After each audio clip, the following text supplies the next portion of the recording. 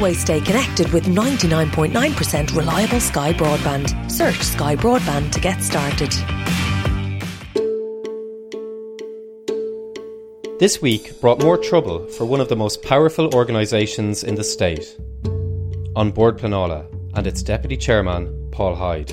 Paul Hyde resigned from his role last month over concerns raised about conflicts of interest. In the middle of April, we became aware of some quite significant commentary around potential wrongdoing within the board, and some very specific allegations were made. The Housing Minister, Darragh O'Brien, said he has now referred the findings of a report he commissioned into the matter to the Director of Public Prosecutions on Garda Síochána and standards in public office.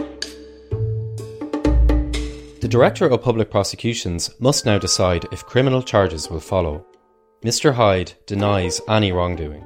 This really is serious for An Bord Pleanála. Paul Hyde, before his resignation in July, was deputy chairman. That means he was the second highest official in a quasi-judicial body which has extraordinary powers to make or break planning proposals. At the very cutting edge of the government's efforts to get to grips with the housing crisis.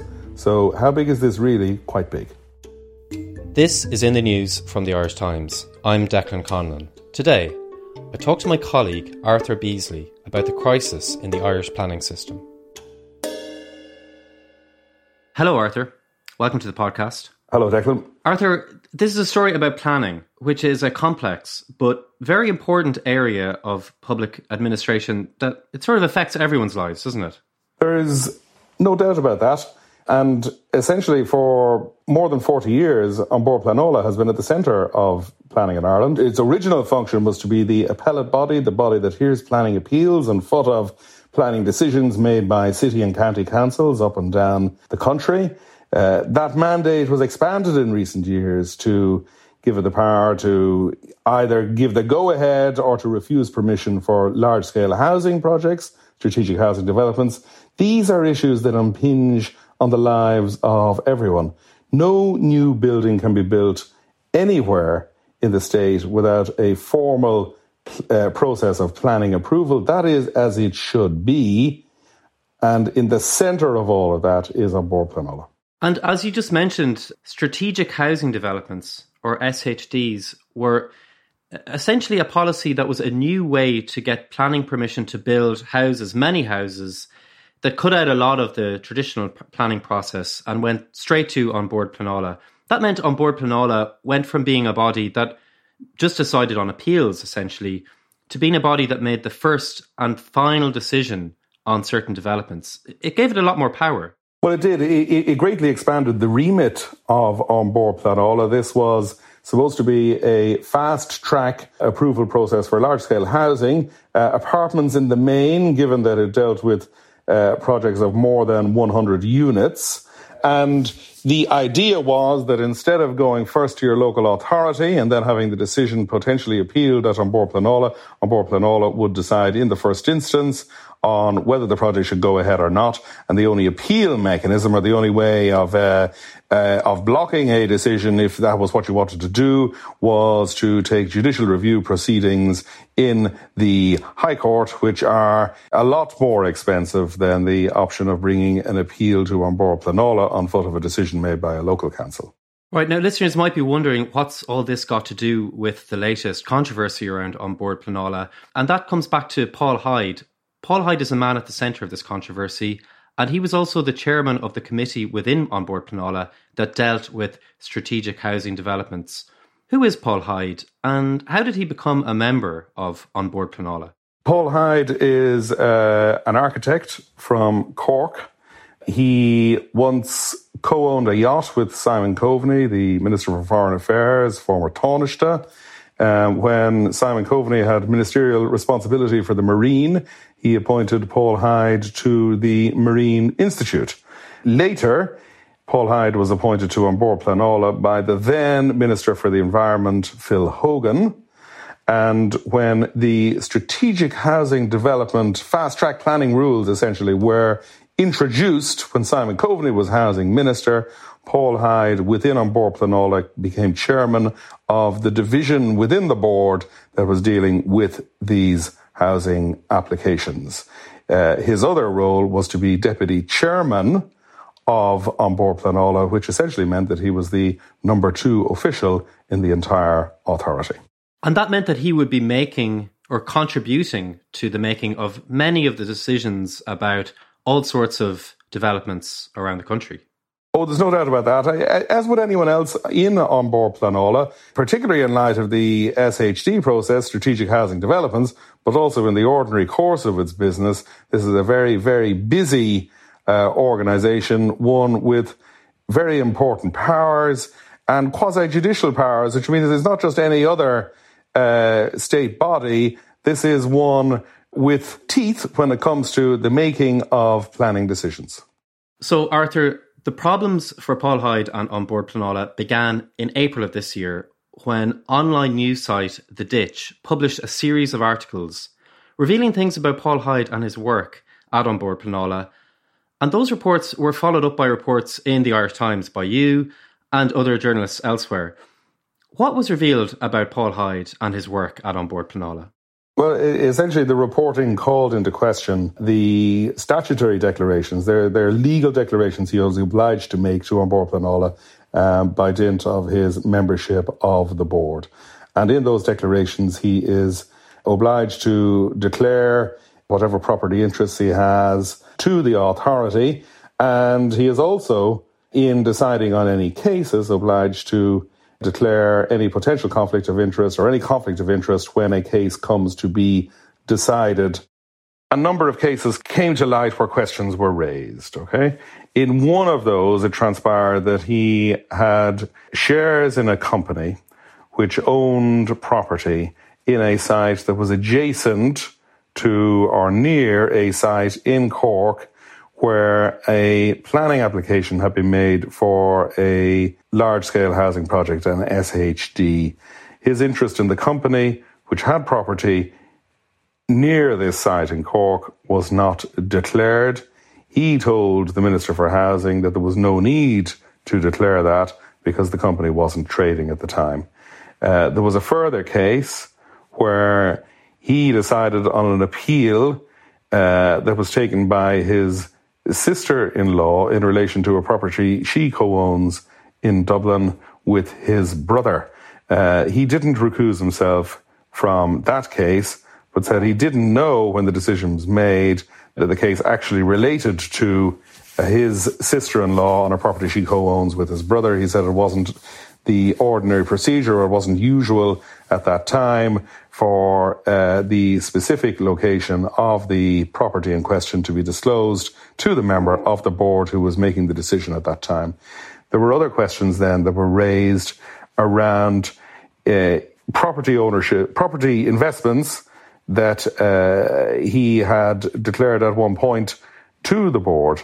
At least one of those, it transpires, went into receivership, and that raised questions amongst critics as to whether he had entered what is called a composition or arrangement with creditors. A composition or an arrangement essentially is an agreement under which the debtor, the person who's supposed to repay a loan, agrees with the lender or their creditor not to pay the entire amount, but to pay less than the full amount.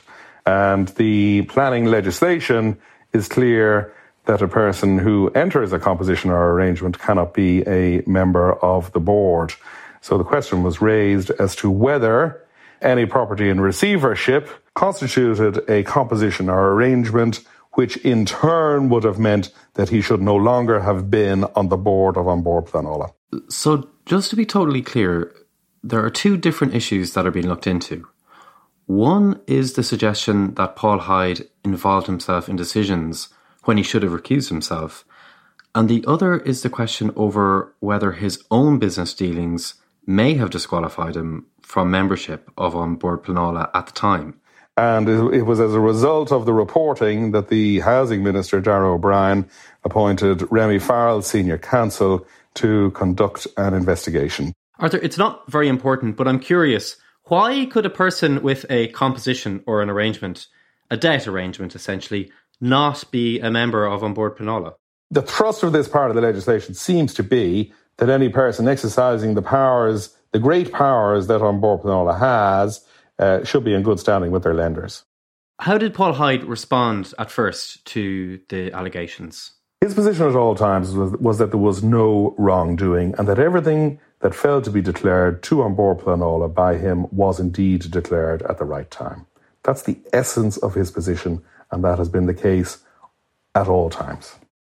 There has been a response from the Minister for Housing, Fianna Fáil TD Darragh O'Brien, who appointed senior barrister Remy Farrell to investigate and prepare a report into all of these matters. This happened in early May. Now this week, Darragh O'Brien has got the completed report back from Remy Farrell. He hasn't published it, but on Monday, news broke that Darragh O'Brien would send the report to the Director of Public Prosecutions and to the Gardaí. What does that tell us? What it tells us is that the issues would appear to be grave. We don't have the barrister's findings, but the only person who can decide on whether there should be a prosecution is the DPP, and the barrister, having looked at the evidence and taken all the issues in the round, has given his report to the Minister, and on photo advice to the Attorney General has said that the report should go to the DPP and to the Garda. In the meantime, Paul Hyde stepped down from his role at An Bord Pleanála, isn't that right? He stepped aside temporarily without prejudice to the findings of the barrister in May, and then in July he resigned definitively from the organisation. Arthur, this week you've also reported that Darragh O'Brien wants to make changes to how members are appointed to An Bord Pleanála, and some changes to how An Bord Pleanála operates and how it reports on its own corporate governance to him. Can you give us the details? Sure. Well, I mean, these moves to overhaul the operations of the board essentially stand as an effort to boost public confidence in it after months and months of controversy over the former deputy chairman. In essence, An Bord Pleanála now has to report to the minister every month on its corporate governance, which essentially points to concern on the minister's part about corporate governance in the organisation.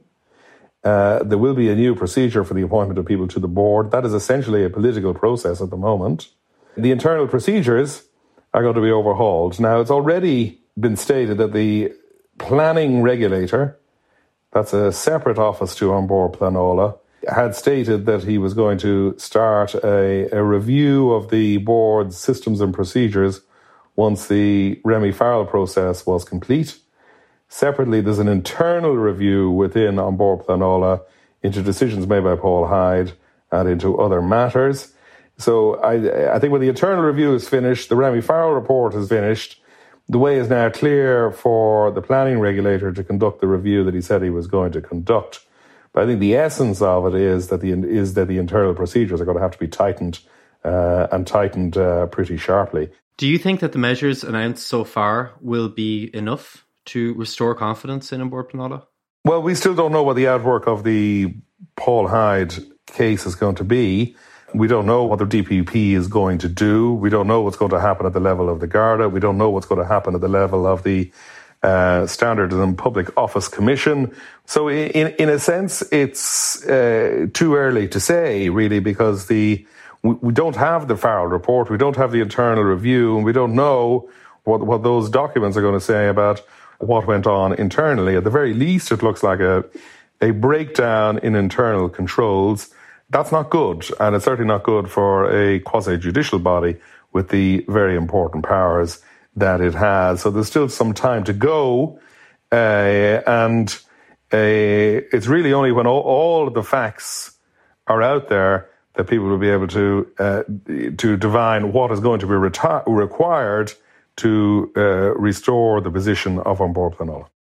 So what about decisions that have been made, such as in the area of strategic housing developments?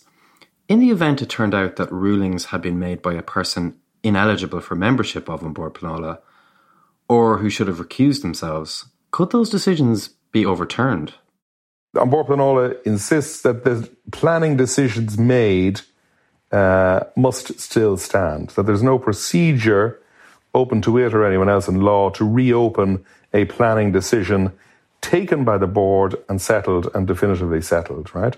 Now, notwithstanding that, it seems to me that there is still potential here for legal claims and legal challenges to be made against decisions, depending on the findings of the Farrell report and the findings of the internal review and the decision of the DPP and whatever comes in light of that.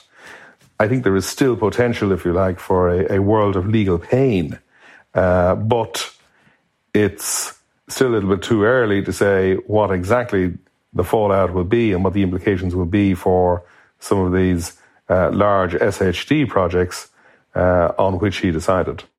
The APB chairman, David Walsh, was questioned by TDs and senators at a Dáil committee in July.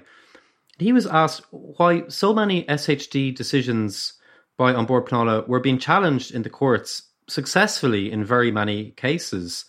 So it's kind of always been a controversial area for An Bord Pleanála. Could you say maybe that, you know, it seems in hindsight, now that it's been wound down, that it wasn't a very good idea? Well, I mean, the essence of the idea was to enable the state to make bigger inroads towards settling the housing crisis. The housing crisis continues to fester. And if that was if the stated objective was to solve the housing crisis, well, then that task has not been met. If the objective in saying that was to speed up the delivery of housing, right, to have a single procedure before a single body, and that would be easier. However, the fact is, at this point, that many of the applications have been taken to the High Court for what have proved to be very, very expensive judicial review proceedings. So, I mean, I don't think anyone in the planning world would say that it's best practice to have as the only means of appeal or the only means of challenge the route of going so far as the High Court, which is very time-consuming, very expensive, prohibitively expensive for many people, and essentially not best practice. So if you're setting aside best practice in the interest of speed in order to settle the crisis, and then the crisis is still raging years after the system was introduced, well then I think it's clear that at this point that the SHD process essentially left a lot to be desired.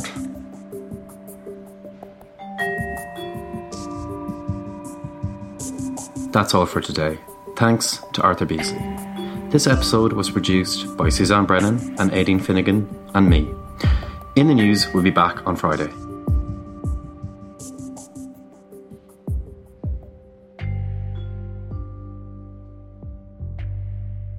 Never suffer the buffer again.